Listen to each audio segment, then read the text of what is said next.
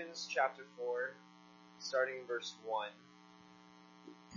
I, therefore, a prisoner for the Lord, urge you to walk in a manner worthy of the calling to which you have been called, with all humility and gentleness, with patience, bearing with one another in love, eager to maintain the unity of the Spirit in the bond of peace.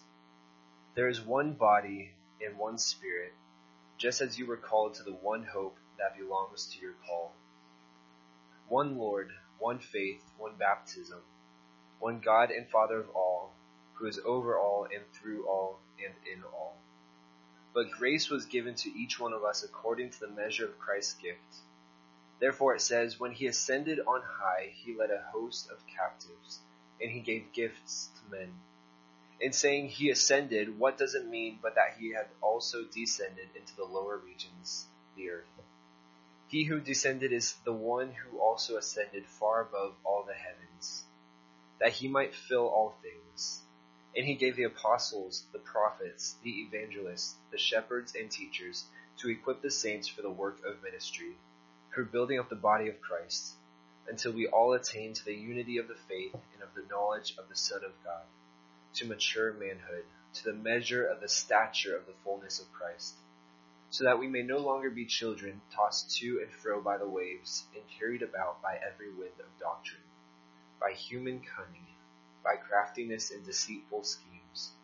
Rather, speaking the truth in love, we are to grow up in every way into him who is the head, into Christ, from whom the whole body, joined and held together by every joint with which it is equipped, when each part is working properly, makes the body grow so that it builds itself up in love.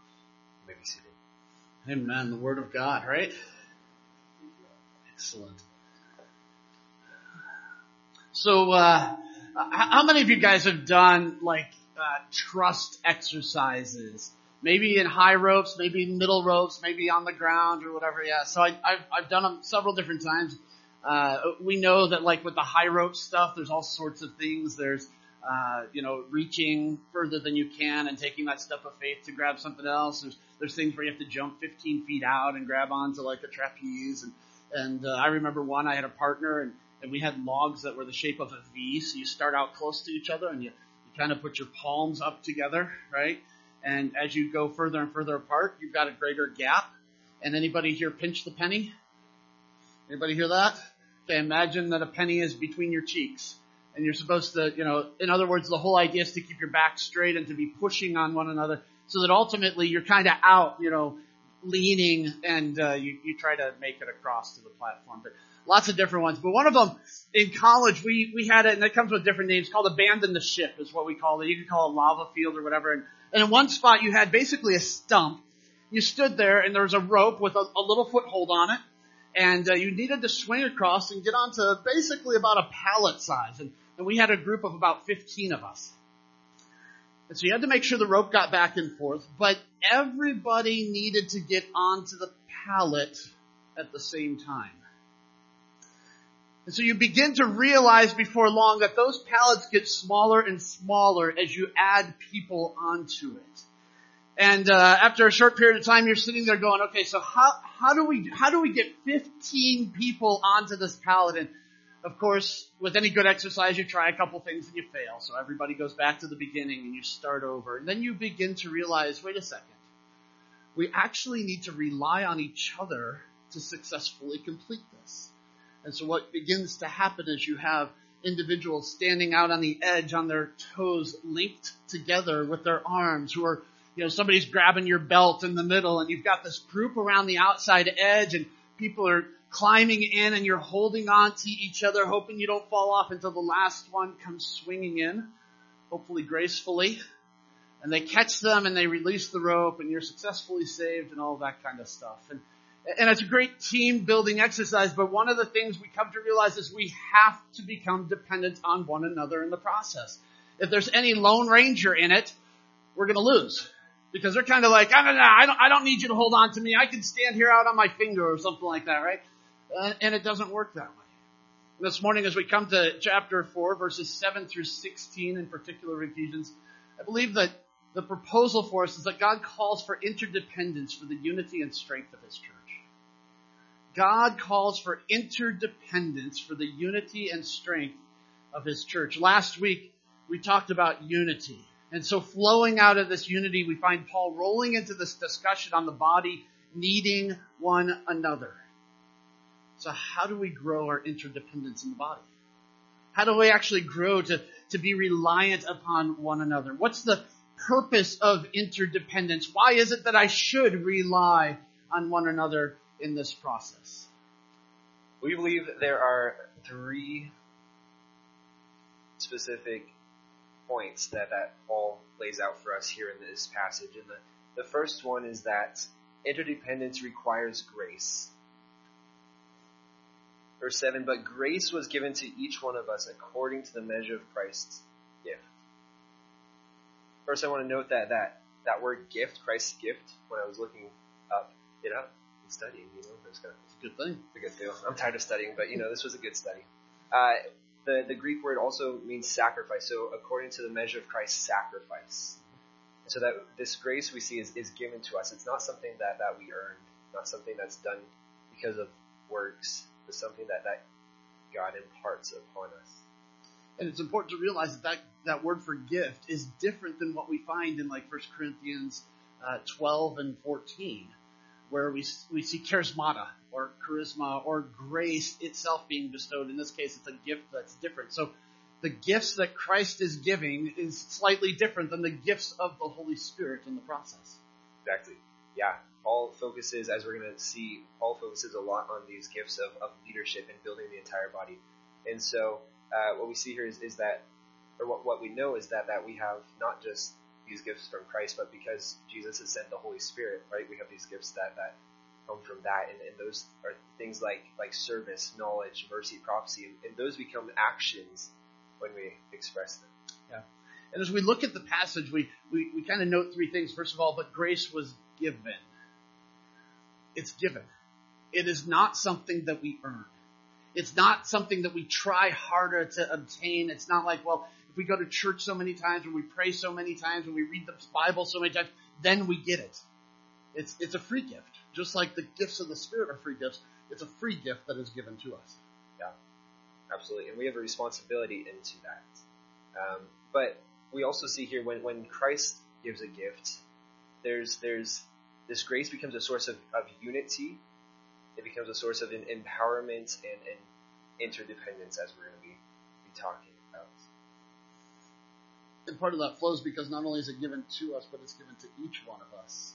So if I have been given Christ's grace and I choose not to use it, then I'm breaking the unity.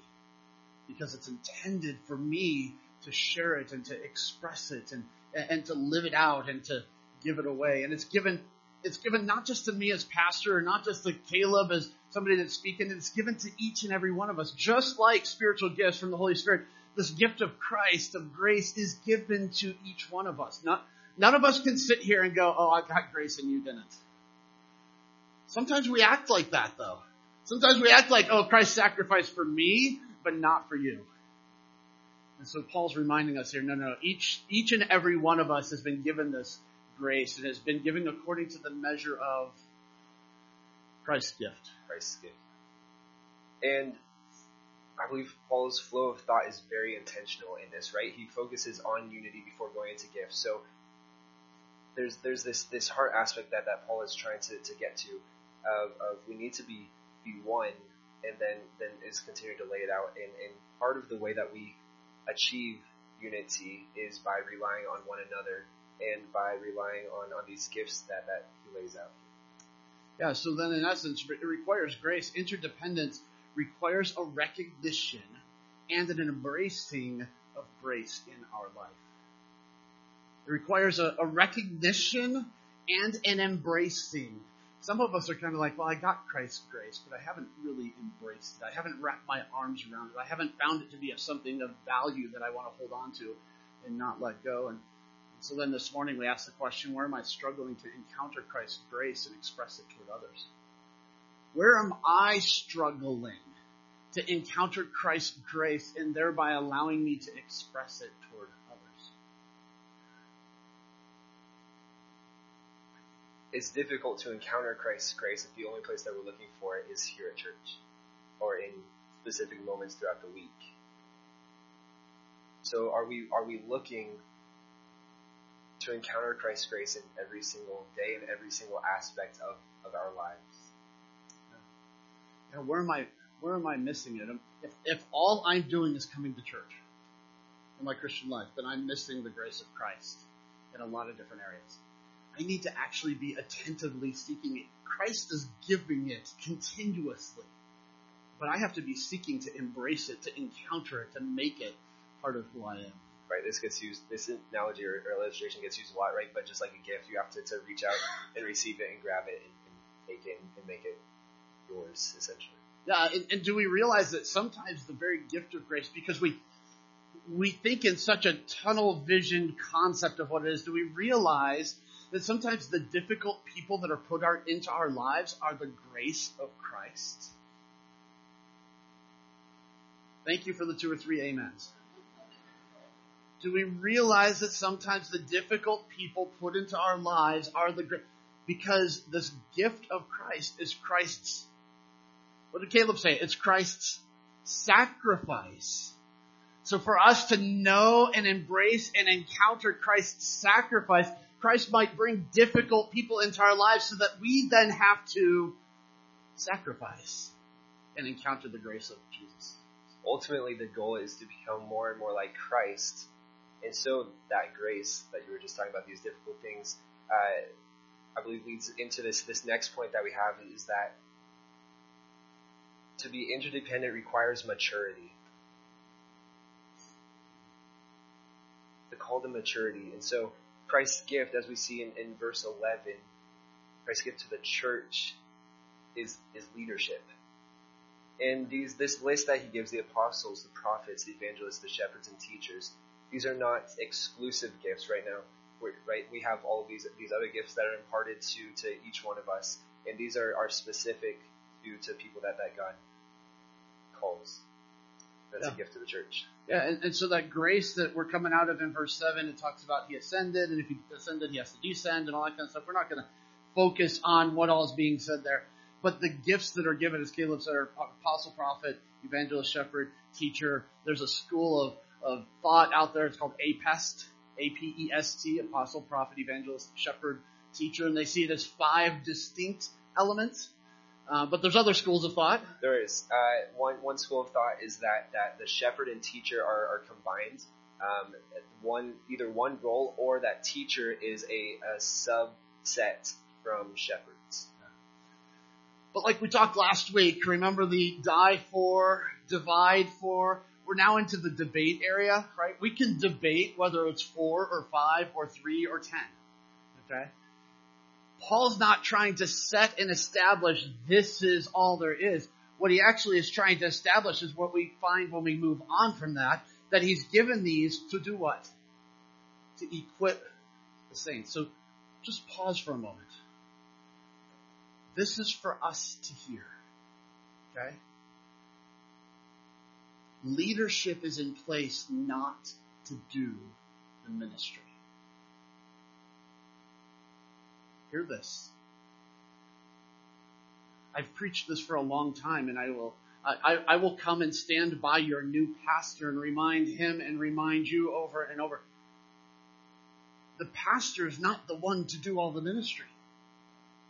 The leadership is there. We are here to equip the body to do ministry, which leads us into the maturation process of understanding Christ's gift of grace. Exactly.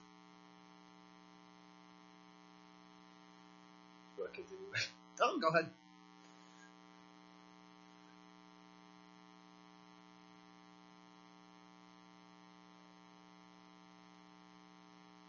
Oh, you want me to talk about that? Yeah. Oh, Before gotcha. we move on too far. Before we move on too far. Okay. So this isn't the first place that Scripture talks about this establishment of leadership, right? Please say right. Okay. Right. You remember this instance when Jesus is walking along with his disciples, and the question is asked, "Who do people say that I am?"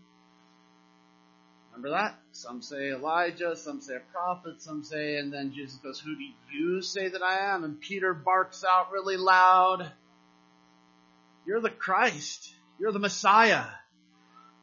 Now, again, an area of debate, and I'll debate you into the ground. No, an area of debate, but Jesus turns and looks at Peter, and what does he say? On this rock, I will build my church. And one side of the debate says, well, the rock is the statement that Peter just made, except that the word change in there basically says that no, on Peter I will build the church. We recognize Jesus Christ as the headstone, the cornerstone, right? But he goes, Peter's going to become crucial in this.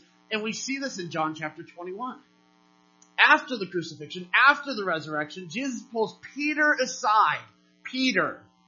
Not all of the disciples. Peter aside, and he goes, feed my sheep. Love my sheep. Feed my sheep. It's a reinstatement of that position of leadership. And then we know through church history, Peter becomes this incredible leader in the journey. And so Paul's picking up on that. I mean, Paul could have easily gone, yeah, you know that Peter guy. Well, he's kind of run his course. But Paul goes, no. All of these roles and positions of leadership have been given to us for the purpose of equipping and training and developing the body to do the work. And they've been given in particular for 5 roles that we see broken out in the passage here. The first one is one that we've already mentioned, is equipping the church for ministry.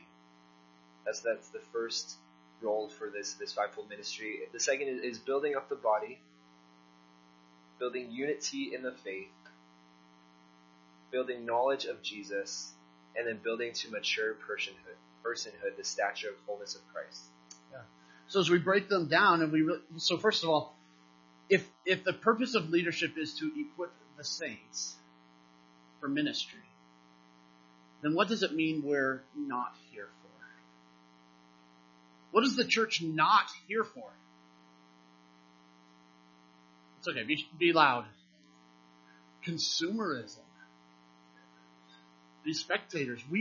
The church has a mission to accomplish. The church has something they need to be going after. And it's a tendency to kind of just, that come to church sort of thing. Receive and be consumers and be spectators. And Paul's saying, no. You got to understand, the grace of Christ to develop the maturity of Christ in us is there so that we actually go after the mission. So that we do works of service together. And that's what Paul is combating by saying that you may no longer be children. Because what do children need? They need to be consistently fed and consistently be taught things, right? But the maturity is when you can begin to start teaching others, when you can begin to know where food is at and go feed yourself, essentially, right? Yep. Absolutely. So with that, turn to Hebrews chapter 5.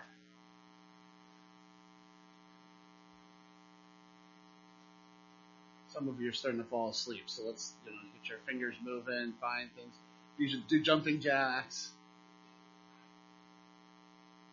Go for it. All right. Give me something to do. No, I was kidding. 1, equipping the church for ministry.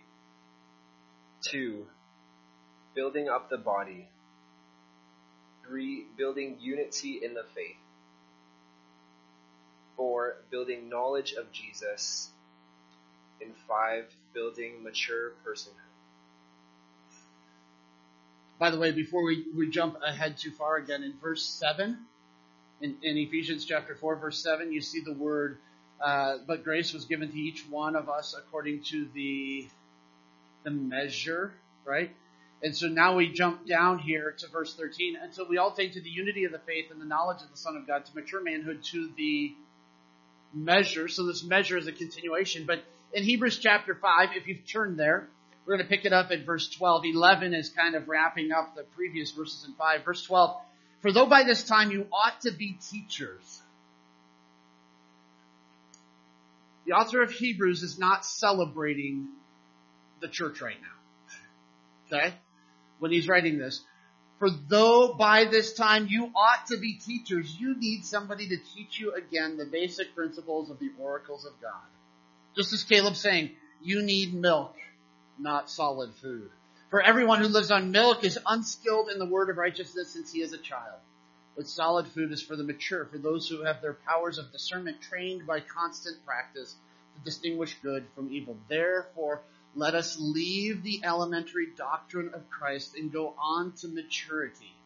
And then he lays some of that elementary doctrine, not laying again a foundation of repentance from dead works and of faith toward God, of instruction about washings, the laying on of hands, the resurrection of the dead, and eternal judgment. He says, we shouldn't have to keep revisiting these things over and over and over. By now, you should have these things down in practice and in intellect. You should be able to be teaching other people about these things. And look at it. In some sense, we would think they're simple, right? A repentance from dead works and of faith toward God. And yet, how often do we go after dead works? How often do we do it? And yet, the writer of Hebrews is saying, you should be beyond that conversation. Instructions about washings, baptism, that sort of thing. The laying on of hands. Oh my goodness. We shouldn't have to give a whole bunch of explanation when we invite people to come up and be anointed for healing or we empower them or we send them. Last week we laid on hands to the search team. Right? We shouldn't have to argue about it or justify it. He's like, these are elementary teachings. He goes on, the resurrection of the dead, eternal judgment. But we need to no longer be children. We need to be moving forward in advancement.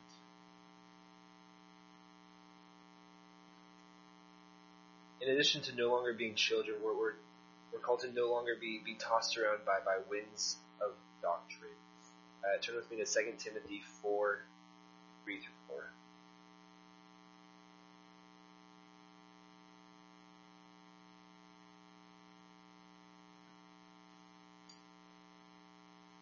I want to make sure you can find it in your Bible.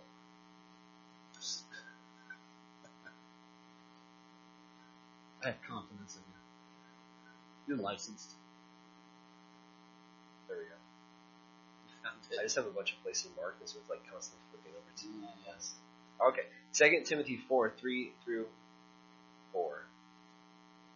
For the time is coming when people will not endure sound teaching, but having itching ears, they will accumulate for themselves teachers to suit their own passion, and will turn away from listening to the truth and wander off into myths.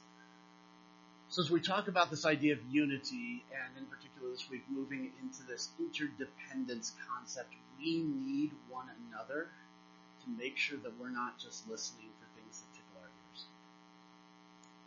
Here's accountability, right? Here's where accountability. Terry, who have you been listening to? What have you been reading? What have you been processing this week? Oh, well, I know you. You're working on a master's program, and that's what you're licking lollipops. You're having candy. Why are you not investing in meat? Why are you not investing in something that's deeper and more substantial in nature? And that's where Paul's going with the Ephesians. He goes, we need this maturity so that we no longer, verse 14, so that we no longer be children tossed to and fro by the waves. I mean, think about the boat, right? The boat, the lighter the boat, the more it gets tossed around. How many of you have seen some of those, the cargo ships in the ocean?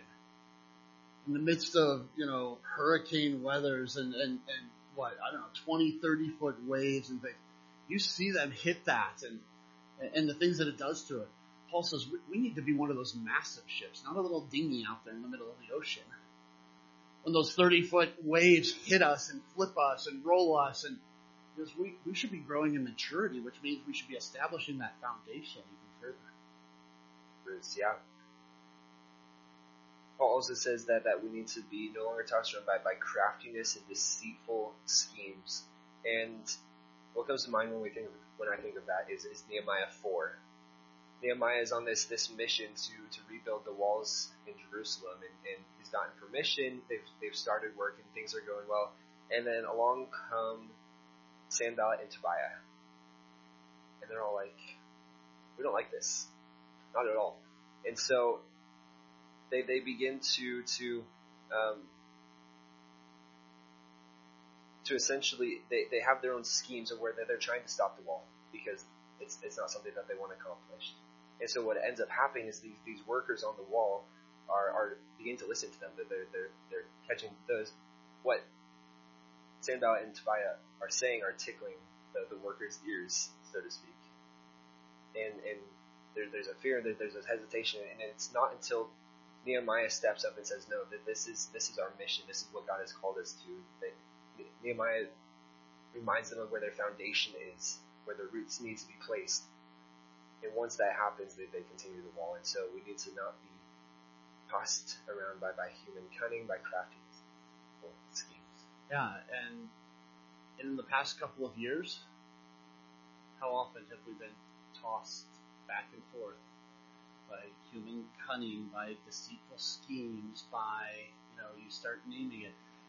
It's just as easy in the church today. We may not be rebuilding a wall like Nehemiah was with the Israelites at that point in time, but we have a mission to accomplish. And if there are words and there are doctrines and there are thoughts out there that are trying to convince us that our mission is wrong, we need to be able to stand up against it. We need to be able to go, no, Christ didn't say the job's finished yet, so we still need to keep moving forward. We need to be able to say, I think about relationships with other churches, and we need to be able to say, our mission is the same, and God may have given you a slightly different attack priority or way to go about the mission, but this is the mission that God has called us all to, and this is the direction. So maybe He's called OCC to take the left flank, and He's called another church or two to take the right flank. We don't give up and go, oh, well, maybe we should all join with them and go the right. No. We go, this is part of the mission that God's called us to. And we stay on that and we keep fighting for it. And that's the beauty of unity and interdependence, is even though we have different approaches, we have the same goal. And so how often do we allow these different bodies who have different beliefs and we allow conflict to get in the way of ultimately what that mission is. And then he wraps it up in verse 14 here. He says, after not being tossed to and fro or carried away or human cunning or any of that stuff, verse 15, rather speaking the truth in love, we are to what? Grow up. I wonder how that came out in Paul's mind. Was it like the parental, would you just grow up? I don't know. We don't know, right? But he says that we are to grow up in every way. How? Into Christ. Let me leave you a little hint here. Your job isn't to grow up to become like Terry. Please don't.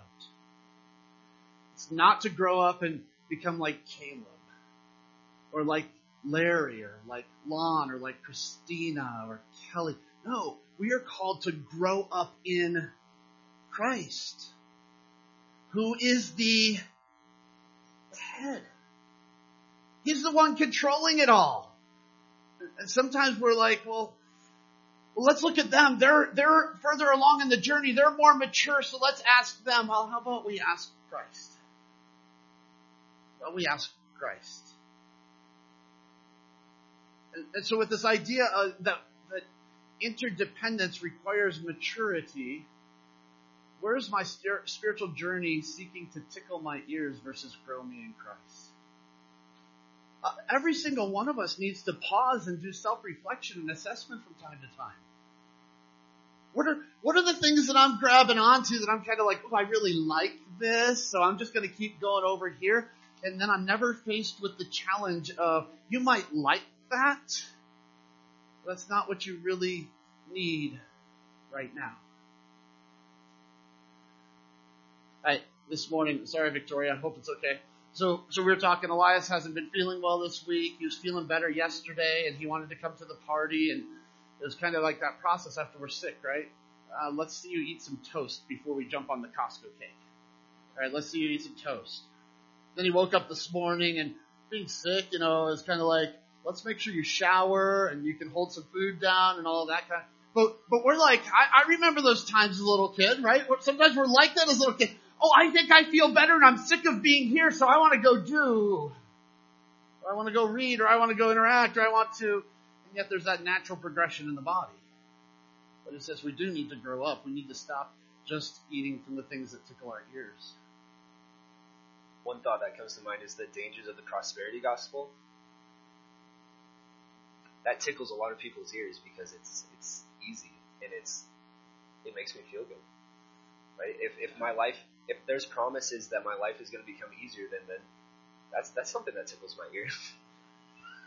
That's something that I want to go towards. And so do we have the foundation and the maturity to be able to come back to exactly what the gospel says and what scripture says? Let's have the kids come up. Caleb's actually going to talk to the kids today. All right, I'm going to have you guys stand up really quick. Okay, now can you all scoot over right here for me? Except for come this way. All right. And Haley. Okay, so have you ever seen the movie Happy Feet?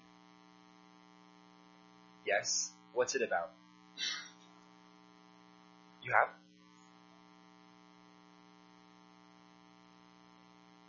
That's okay. I do that a lot too.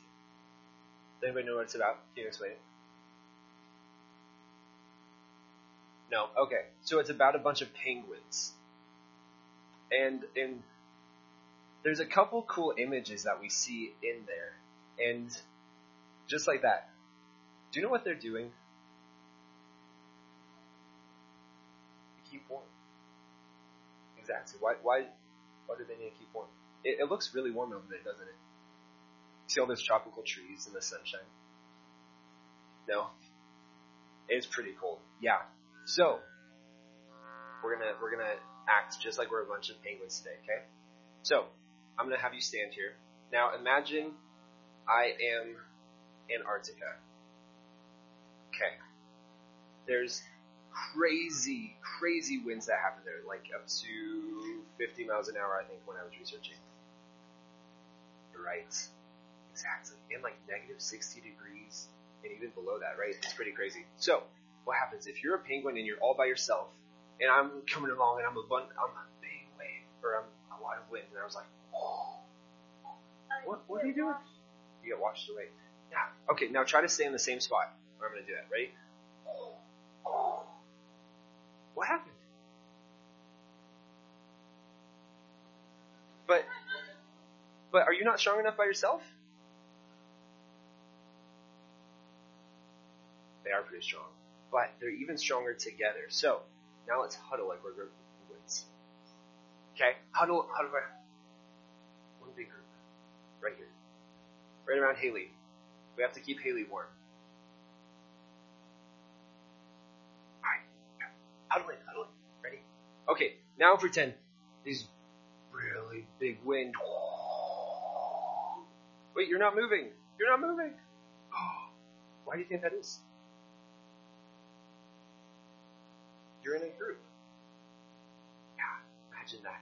So that's what we're talking about this morning, is how God calls us to be interdependent, basically to rely on one another. So let's pretend that the church is a group of penguins and we all need to stick together. Sound good? Good job. Thank you guys.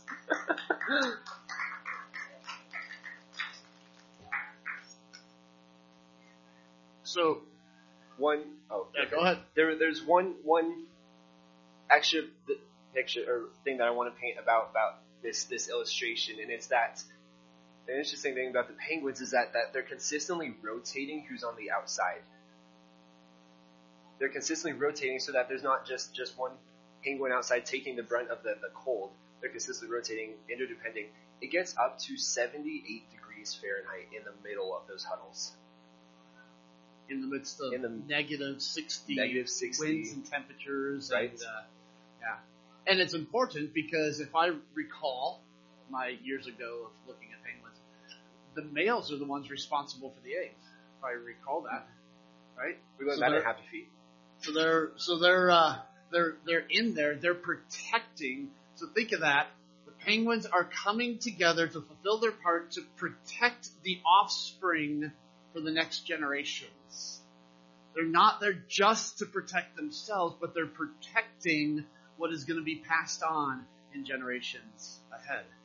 And so not only do we need to understand grace and receive it and embrace it and pursue it, and not do we just need to pursue maturity, but to have this interdependence with one another requires fulfilling my part in the mission. It requires me being the penguin somewhere in the group. If I've just been on the outside blown by the wind, I get to slowly work my way in while the ones inside slowly work their way out to express it. And so we need to fulfill our part in the process. In both sides of it. We're not called to be just in the middle, right? Receiving this heat, receiving this work, but we're also not called, possibly as leaders or whatever other gift God may give us, to be on the outside, pushing and pushing and pushing and going to probably the brink of death. Honestly, that's cold. We're not called to that, right? We need to also learn to receive from one another, right? Yeah, and we're not left to, the point that Paul's making here is we're not on our own to do this. So often in the church, we think that we're on our own to do this. For some reason, I think it's a ploy of the enemy. I think it's a lie that we buy into. Well, if you ask somebody to help, then you're going to bother them. Right? Let's just think through. It doesn't help that we live in north central Idaho, in the heart of independence and all this kind of stuff in America, the country of independence. None of that helps to add on to human nature that says, well, I don't want to be a bother to somebody else. They have other things going on in life. They have other priorities. They have other things. And so I don't want to ask. And what Paul's saying here is, no. You need to, because we need each other in this process. There's also humility in asking for help. Some of us are too prideful to want to ask for help, in addition to being fearful of bothering others. Some of us too proud, thinking that we can do it on our own, and that is a lie. And imagine that. Paul in chapter 4, verse 1. Walking the walk, verse 2, with all humility. Part of expressing the humility is saying, I can't do this on my own. I need brothers and sisters in Christ to gather around me to do this together with me. And so he indicates that there's two different components. First of all, that we need to be joined. We need to be joined. If you pick it up, verse 11, rather speaking the truth in love, we are to grow up in every way into him who is the head, into Christ, from whom the whole body joined. Who joins us? No, who joins us? Christ joins us. So the whole body joined and held together by every joint. So we all have these joints and we're held together. It's the interdependence being fleshed out in some of that language. That word joined also means fitted. It also means fitted. Okay, ladies, you get married, you just grab any dress and throw it on? Nope. You select a wedding dress and you go do what? You go have it fitted. Christ is the bridegroom. We as individuals are the bride, and together we are the bride of Christ. And the wedding dress needs to be fitted. And the problem is that too often we don't like the way it's supposed to be fitted. And we're like, Jesus, I'd rather do that. I like what Christina's doing. I'd rather do what Christina's doing. And Jesus goes, but I have fitted you for this. And I know from stories of my wife when I got married that even though the dress was fitted, it wasn't necessarily comfortable. Truth. Wasn't necessarily comfortable. And so even, I think sometimes we're looking and trying to figure out what that fit might be. in expecting something comfortable. When we expect something that's not always comfortable, it might be. Maybe that's a blessing that God's given, but maybe it's not. Yeah. And part of that discomfort, well, most of that discomfort is self-imposed, right? I mean, most of that discomfort often within the body of Christ is self-imposed because I want to do something different, or because it's taken me so long to hear where Christ has fitted me. I have all this baggage around. I have these layers of clothing on that I now need to get off so that I can be more properly fitted in the process. I like that Paul uses joint and joined because it means there's fluidity in it. It's not something that's locked stiff. It's not static. It means that as brothers and sisters in Christ, we have to have fluidity in our movement. We can't be rigid in our journey with Christ. Turn with me to 1 Corinthians 12.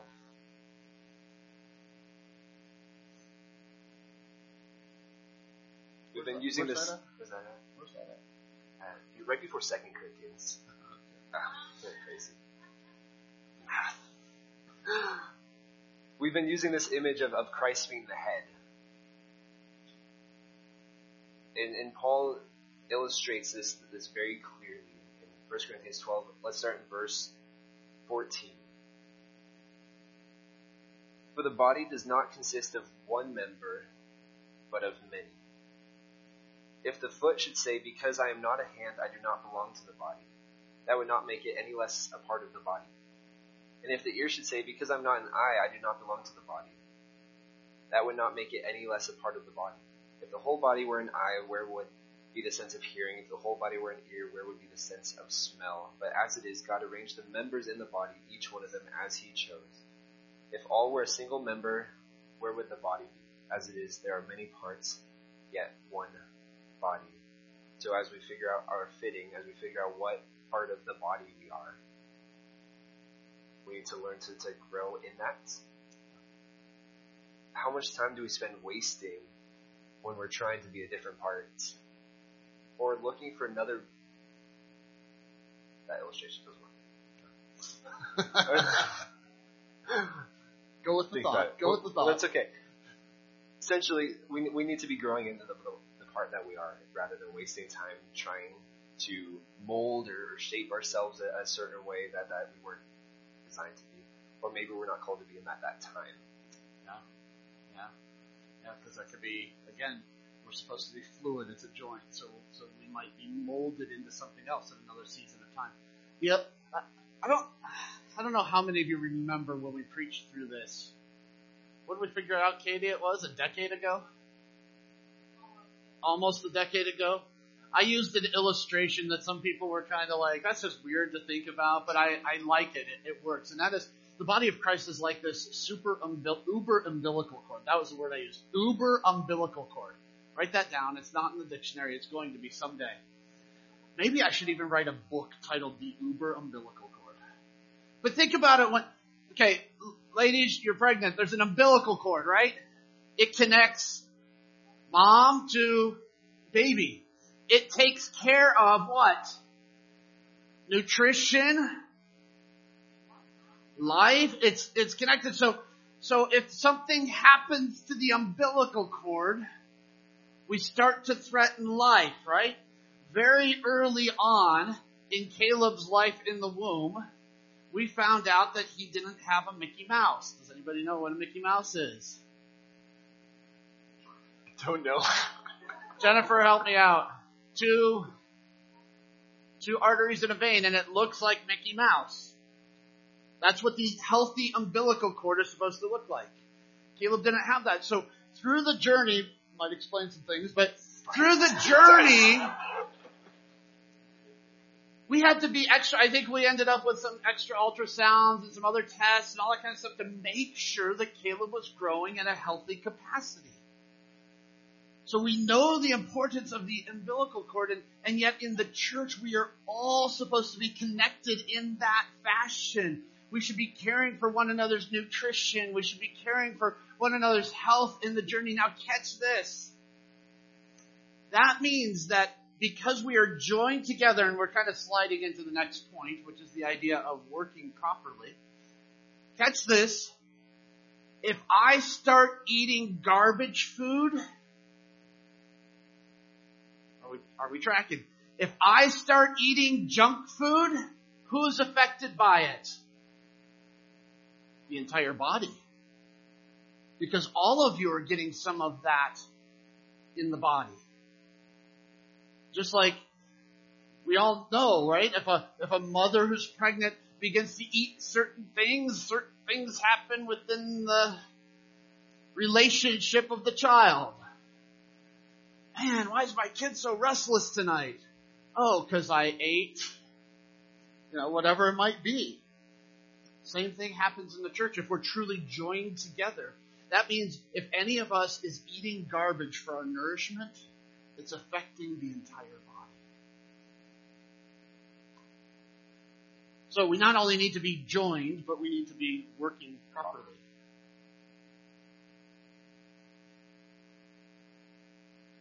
I think it kind of fits, kind of doesn't. But I want to go there anyways. Kind of skipped over it. But that's go back. We're going back. It still connects, obviously, because it's all one body. Parable of the Talents. Who remembers what that's about? Yeah. So there's 3 guys. One is given 5 talents, one is given 2 talents, and one is given a single talent.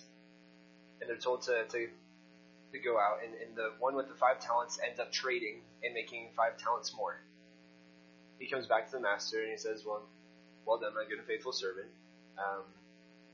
He invested and grew what was given to him, and so he was rewarded those talents. And the same thing happened with the gentleman that got 2 talents. He went out, he traded, he gained 2 more and was blessed. The one given with 1 talent ended up hiding it away, burying it under the ground. So rather than investing it, rather than growing and growing it and coming back, putting it to work, there we go. He comes back and just has a single one, and he's scolded because he hid it. He didn't work with it, with what he had. And this is similar to these gifts that God has given to every single one of us. We all have these gifts, these talents. Are we using them? Are we working properly? Are we acting as a joint?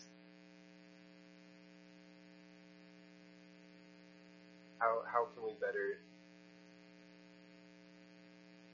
trade or grow our talents? And with that, when we look at verse 16, it says, from whom the whole body joined and held together by every joint with which it is equipped, when each part is working, what's your translation say? Together? Okay, mine says properly. Okay, here's what's really interesting. It's the same word for measure in verse 7 and in verse 13. It's the same word for measure. So you could retranslate it to say something about according to the working in measure of each part. So some of us are striving to be a different measure than we ought to be. Let's try to start bringing it all together a little bit, right? So I'm gifted as a teacher, but I'm gifted as a teacher in a particular measure.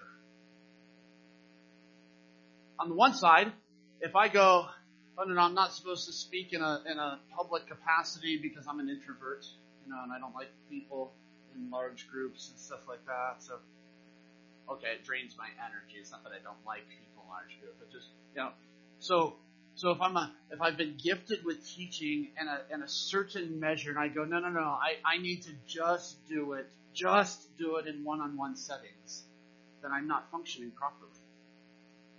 Flip side is true though too. If my measure, and this is my measure, and I go, I will only speak in front of crowds that are a minimum of 5,000 people, I'm functioning improperly.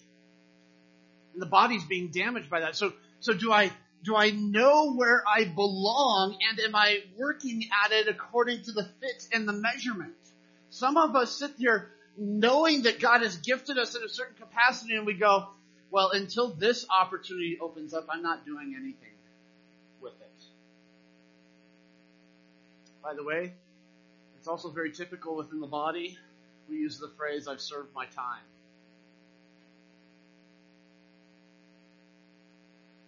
You haven't served your time until you're 6 feet under. Okay? And here's the thing. If you've got this uber umbilical cord and you've got a growth connected over here that's dying, what happens to the rest of the body?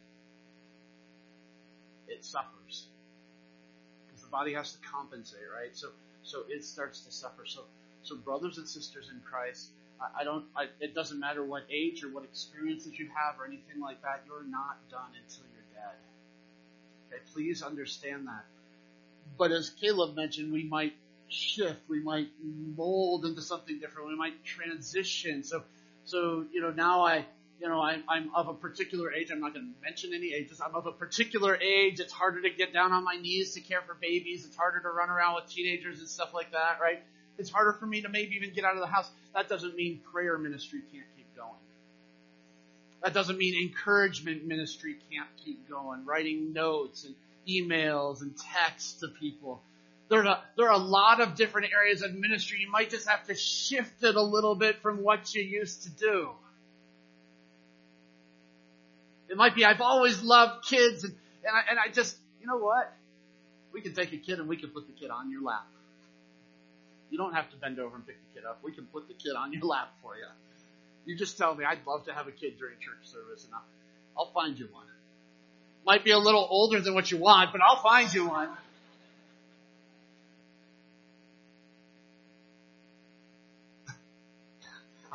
Good luck with that. Where do we go from here? Caleb, if there's somebody that needs to sit on my lap, would you go sit on their lap? I'll go sit on your lap. No, I'm kidding. Only with my wife's permission. Working properly, we mentioned at the beginning that this is a gift and it's given and it's not by works. There's nothing we can do to earn it. And so there's no room for pride, for our ego. And so when we're thinking about what it means to be unhealthy or what it means to have immaturity in areas that we need to grow, when you reflect on our ego or our pride, maybe not investing enough in it, maybe not stepping up and applying that gift. Maybe we need more training. Maybe there's people who have a similar gift that can speak life and can bring you along in that journey. We have a responsibility with these gifts to use them and to build up the body, to be our heart. So let's another illustration that comes out in this is, and kind of tagging off of what Caleb's talking about. Some of us suffer from arthritis, right? Even at 47, I've got hints of things, right, starting to happen in my body. And I recognize that in order to function well with those joints, right? Yeah, I can take medication and stuff like that, but I can do stretches. I can avoid certain activities. There's certain things, right? Because arthritis is not the natural, healthy, functional joint.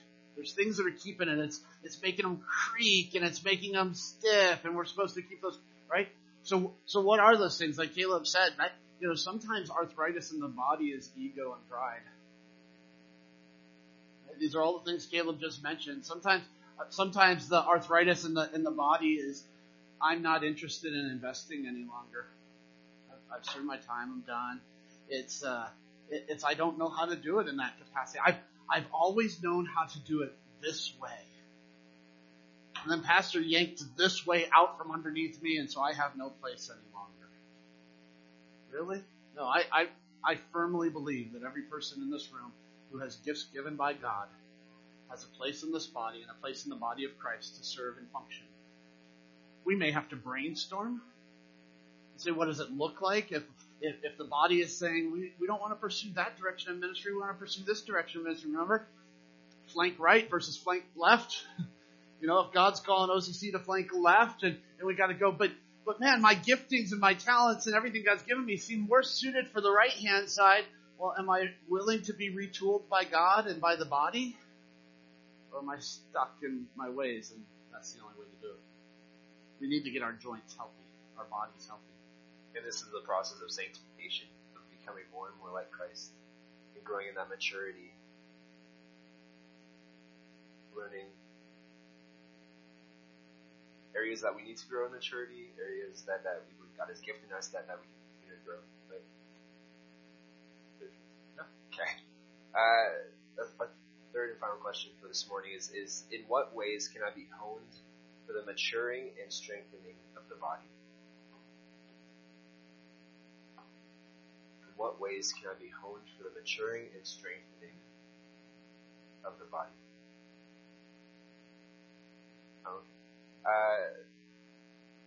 We're going to close by passing out prayer cards. Part of the beauty of being a part of a single body is that we get to help each other, that we get to support and pray with one another. And so kids are going to pass these out, and we're going to take some time to be able to pray. So just like last week, stand up. Well, maybe we should wait till she gets them handed out. Let's wait like a minute or two until she gets the cards handed out. Find somebody different. Find somebody different from last week. I know this might be an uncomfortable step for some of us. That's part of keeping the joints flexible, right? Keeping the body flexible. Find somebody else that you don't know. Maybe you know them. You haven't interacted for a long time. And again, pray this prayer. Write their name down so you can have it for the week. Pray this prayer over them. Allow them to pray it over you. You have the freedom and the flexibility to continue to pray. After you've read what Pastor Terry put together on the card here, see it says continue praying as the Holy Spirit leads you. So you're welcome to continue praying. And then I'm going to invite the worship team up, and we're going to lead us in a closing song. But she's about halfway. Oh, there we go. Now she's got a helper. Great. We're going to move faster here. So go ahead and stand up and start milling around, finding somebody. And as things kind of come to more of a lull, we'll transition to a closing song.